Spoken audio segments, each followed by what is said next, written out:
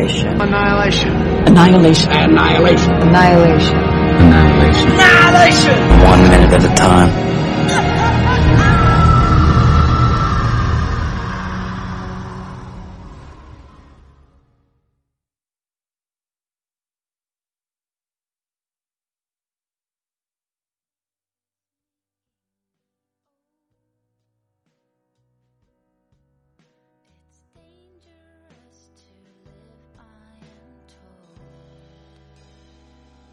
All this stuff is making me old. It's dangerous to live, I am told. This planet looks so cute, but it's cold. I need someone who's good, someone who's true, someone who's nice. I need someone like you. Hallelujah.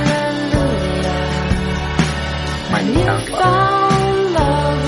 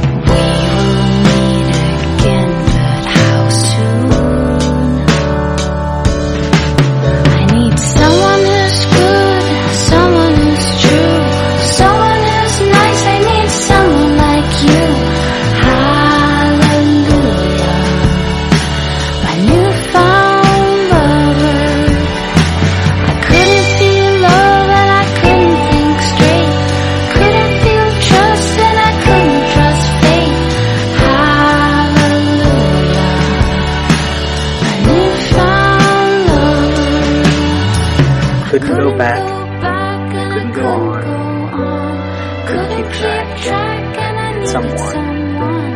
Hallelujah. My newfound lover.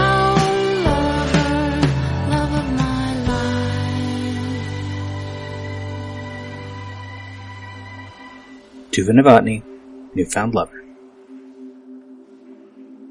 Sitting together at a table on the viewing platform at the Southern Reach facility, Lena, Thorensen, Shepard, and Radek get to know one another. In the script, Lena continues to talk just to Thorensen. Lena, I have a question. Thorensen, shoot. Lena, why is our team all women? This detail goes all but unremarked in the film. Thorensen, affirmative action. It's an important part of the struggle that women get equal opportunity to go on suicide missions. Thorensen holds up her fist. Thorensen continued. Yes, sister? Lena bumps it. Clark Collis describes the team in Entertainment Weekly, 23rd February 2018. Quote, Lena's team members include Jennifer Jason Leigh, Gina Rodriguez, Tessa Thompson, and Tuva Novotny. In the film, there's almost no reference to their all-female lineup, and Garland is keen not to make a big deal of it. I deliberately did not want to draw attention to it, and so I don't really want to do it now, he says. Portman, however, is clearly pleased to be part of a genre project that foregrounds so many female characters, particularly in this era in filmmaking history. It was really exciting to read in the script how we were treated like normal human characters, not like the girls, she says. I'm very proud to be coming out with this film at this moment, where there's so many wonderful actresses displaying their work and their camaraderie. It's a really nice thing to be part of. End quote. Natalie Portman tells Jen Yamato, Los Angeles Times, 20th February 2018, quote, and to have 5 women at the center of this expedition, we're so used to seeing 5 men going and doing something together, it's not even questioned why it's always all men. To give that same kind of attitude to 5 women is really unique. End quote. Tuva Novotny tells Molderville, 18th February 2018. I mean, it's a dream come true, really. We've been a lot of people working on trying to get all female casts or trying to get more female power in the business and so on. Alex is a great writer, and he always serves the characters right, you know, so every character is a 3-dimensional with a backstory and a, you know, so I think what made the character interesting was just that, you know, that they all came in with personal stories. That was actually also screen time, you know, not just something we make up to motivate, but to tell the story, you know. Back to the script. Thorensen smiles. Thorensen continued. It's also because they think a team of women might have a better chance of survival than a team that includes men. Lena, I don't follow. In Frank Herbert's God Emperor of Dune, Leto II has foregone the traditional male-dominated military for females. In the following exchange, the latest clone of Duncan Idaho discusses this with Maneo Atreides. Quote, yes, he says that all male army was too dangerous to its civilian support base.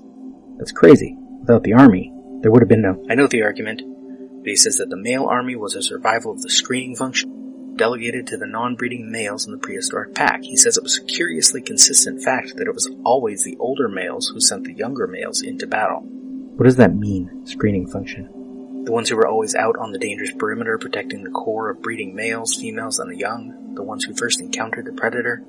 How is that dangerous to the civilians? Idaho took a bite of the melon, found it ripened perfectly. The Lord Leto says that when it was denied an external enemy, the all-male army always turned against its own population. Always. Contending for the females. Perhaps. He obviously does not believe, however, that it was that simple. I don't find this a curious theory. You have not heard all of them. There's more? Oh yes. He says that the all-male army has a strong tendency toward homosexual activities. Idaho glared across the table at Maneo. I never... Of course not. He is speaking about sublimation, about deflected energies and all the rest of it. The rest of what? Idaho was prickly with anger at what he saw as an attack on his male self-image. Adolescent attitudes, just boys together, jokes designed purely to cause pain, loyalty only to your packmates, things of that nature. End quote. There's an unfortunate take on homosexual activities as inherently negative there, but in the larger context of that story, an implicit natural camaraderie among women seems the stronger element anyway. I would assume, if Herbert were writing God Emperor of Dune today, there would be commentary on toxic masculinity rather than homosexuality. The Western cultural push toward masculine energy leads to might, and might makes right. Within the context of Vandermeer's novel Annihilation, this latest group being all women is simply a new iteration of variables more than anything meaningful. Why it took them 30 years to get to such an obvious variant, I don't know. The lack of import to the all-female team is only within the context of Vandermeer's first novel, of course. Outside of the story, I have yet to see Vandermeer make a specific case as to why his novel's main cast is female. Vandermeer does explain to Book Riot, 12 September 2018, quote, there are certain things I think I have done consciously, like once I made a conscious decision not to have physical descriptions of the women in Annihilation, it served the narrative, because that sort of subsumes them in the landscape more. But it was also making a point. And the point was that male authors tend to be crap at writing descriptions of women in novels. And I also wanted to make the point that you have to decide what you think of these women based on what they say and what they do, not what they look like.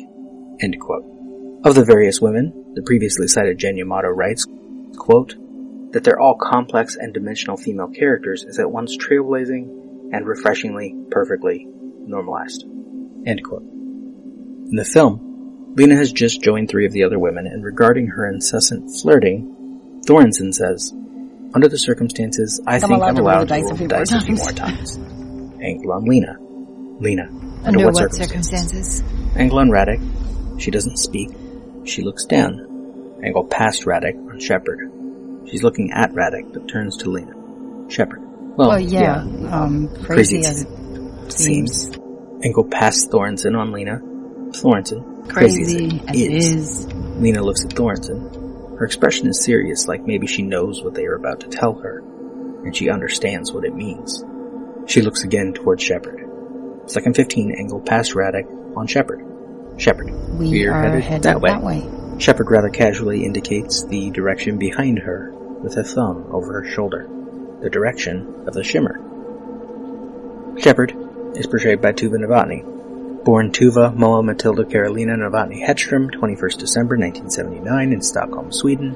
Tuva is the second of 5 children. Her parents are the Czech filmmaker David Jan Novotny and Swedish artist Barbro Hedström. She has studied theater and dance and has played in various bands. She wrote and sings the song Newfound Lover, which features in the film Smala Susie, in which she also stars. In 2000, she was named Sweden's Sexiest Woman by the fashion magazine Café. While she is, in America at least, the lesser known of the stars of this film, she has 64 acting credits on IMDb, including being a regular on the Swedish sitcom Doug, which ran from 2010 to 2015. She loves to take photos, and she speaks Swedish, Czech, Danish, Norwegian, and English.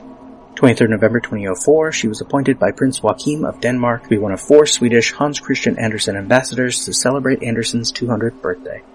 She has 2 children with her husband, Nikolai Bjerrum Lersbriggen. Novotny tells the Movie Times, 11th February 2018. And obviously, because it's quite rare to work with only women in the main cast. So that was a bit, there was a bit of thought to that, I think, how that was going to play out. And it's just been organic and beautiful from day one. He wants everyone to participate in every aspect, which is a great responsibility to be given, but also a great trust. And I think that's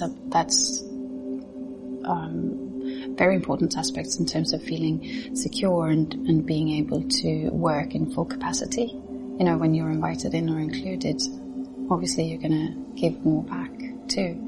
So I think his brilliance is really knowing his expertise, but also knowing how to bring out the expertise of everyone else. Second 18, angle on Thorensen. Lena, blurry beyond her. Thorensen smiles, and her eyes are wide and bright, but it is painfully obvious that she understands that they most likely will not return. Her smile fades as we linger on her. Lena, you're going into the Shimmer? Thorensen answers without hesitation, or turning her attention to Lena. In a way, it feels like something automatic, which turns my mind toward the hypnosis from the novel. Really, it is a sort of defense mechanism. Lingering on Thorensen in the shot, we can see that she is not as calm or as still as she might seem. Thorensen, 6 days and counting. We get an awkward cut from angle on Thorensen, Lena blurry behind her, to angle past Thorensen on Lena. Why not a rack focus or pole focus or use a 2-shot instead of something simple? We get a cut from almost the exact same angle, but with a different focus. And I spoke while doing my notes for this minute to a camera operator friend of mine and showed him this scene, and he wondered why they're all filmed in profile for this scene so much. And partly it is because in the opposite direction is green screen. There is nothing off of this platform, and anytime they point the cameras in the other direction, they will have to use effect shots. That costs money. However, there are ways to get around that. Position your table in the right angle. Put something else in the way. Get 2 shots across the table. Go in for close-ups where we only see one person at a time. You can do these things on purpose to draw our focus to where you want them to draw them, but this scene, we'll come again to it in a moment, keeps seemingly screwing that up rather than doing it deliberately. Lena turns toward Thorensen, then more slowly back toward Radek and Shepard. Lena, you 3. Angle on Radek, Shepard beyond. Radek, 4. Radek looks up at Lena. Radek continued. Ventress. Second 31, angle past Thorensen on Lena. Lena, Dr. Ventress. Shepard, off screen. Team leader. Beat, and Lena says it. The only time the film really acknowledges the setup. Lena, all women. Angle on Radek, Shepard beyond. Radek, scientist. Second 37, another one of those odd cuts. This one from Radek in focus, Shepard blurry beyond, to Radek, blurry in the foreground, Shepard in focus beyond. Perhaps Garland or director of photography Rob Hardy are doing this on purpose, like the use of far too many camera setups in the exchange between Lena and Ventress in Lena's room earlier. Ostensibly to subtly make us uncomfortable, just as Lena. Except here, these 4 women are effectively being equated with one another, visually, as they later will be in dialogue, all chosen because of their self-destructive tendencies. But, like the Lena Ventress thing from earlier, this does not feel deliberate. Rather, it feels like poor choices in the editing room, when too much coverage was available. But that's not entirely true either. It's not that there's too much coverage. There's too much footage from a few select angles. In the scene at the table in particular, there's plenty of room for more setup. Except if they shoot from the other end of the table, they gotta deal with this green screen and visual effects costs. So, they film multiple takes with only a handful of angles from the other end of the table and nearby, to keep all of the shots angled toward the facility where the background is real. I am reminded of behind-the-scenes footage on El Mariachi in which Robert Rodriguez would film many scenes in 2 basic parts, assuming 2 characters interacting. He would shoot one person, pulling focus when the other person was talking, having planned when he wanted close shots, when he wanted wider shots ahead of time. Then he would shoot the other person doing the same. In editing, he would cut the moments from each angle when he was changing the focus and have all of the pre-planned shots and reaction shots that he needed. He saved money, El Mariachi quite famously had a tiny production budget, by very deliberately shooting less and planning all of it ahead. This feels like something less deliberate. Like they filmed multiple takes focusing occasionally on Lena, occasionally on Thornton, occasionally on Shepard, occasionally on Radek, occasionally going for wider shots but with very little variety. And a conversation that spans multiple minutes, many of the various camera setups were virtually identical, so when it came to editing they were stuck with cuts like these. Or maybe Garland is going for something specific, but this being only his second time directing, his directing style is not quite there yet. Shepard. The previous teams have been largely military, so... Yeah. She turns toward Radek again, but we angle on Lena, second 42, Thornton barely at the left edge of the frame. Lena, what do you think happened to them? Angle past Radek on Thornton and Lena. Lena turns to Thornton so quickly that this cut almost doesn't work. Thornton. Well, there are two theories of what went wrong in Shimmer. One, something kills them. Two, she turns toward Lena. They go crazy and kill each other. She adds, in the script, Theory 1 favors a male team, all big and butch, armed to the teeth. Theory 2 favors a female team, less propensity to violence, and so far the male teams have been shit out of luck. In the script, Lena looks at Thornton, sees this is for real. Lena, they really think the previous expeditions might have killed each other? Thornton, it's a little more than they just think it. You know, there's a guy who made it back. In the film, we angle on Lena after Thornton says people kill each other in the Shimmer. We linger as Lena turns away, looks down at her beer. Radek, off screen. There was one military guy who made it out. Lena looks up, but just with her eyes. She is paying attention, but trying not to be obvious about it. Shepard, off screen. Yeah. Second 59, angle on Radek. Shepard blurry beyond her. Radek, a sergeant. And time runs out for this minute.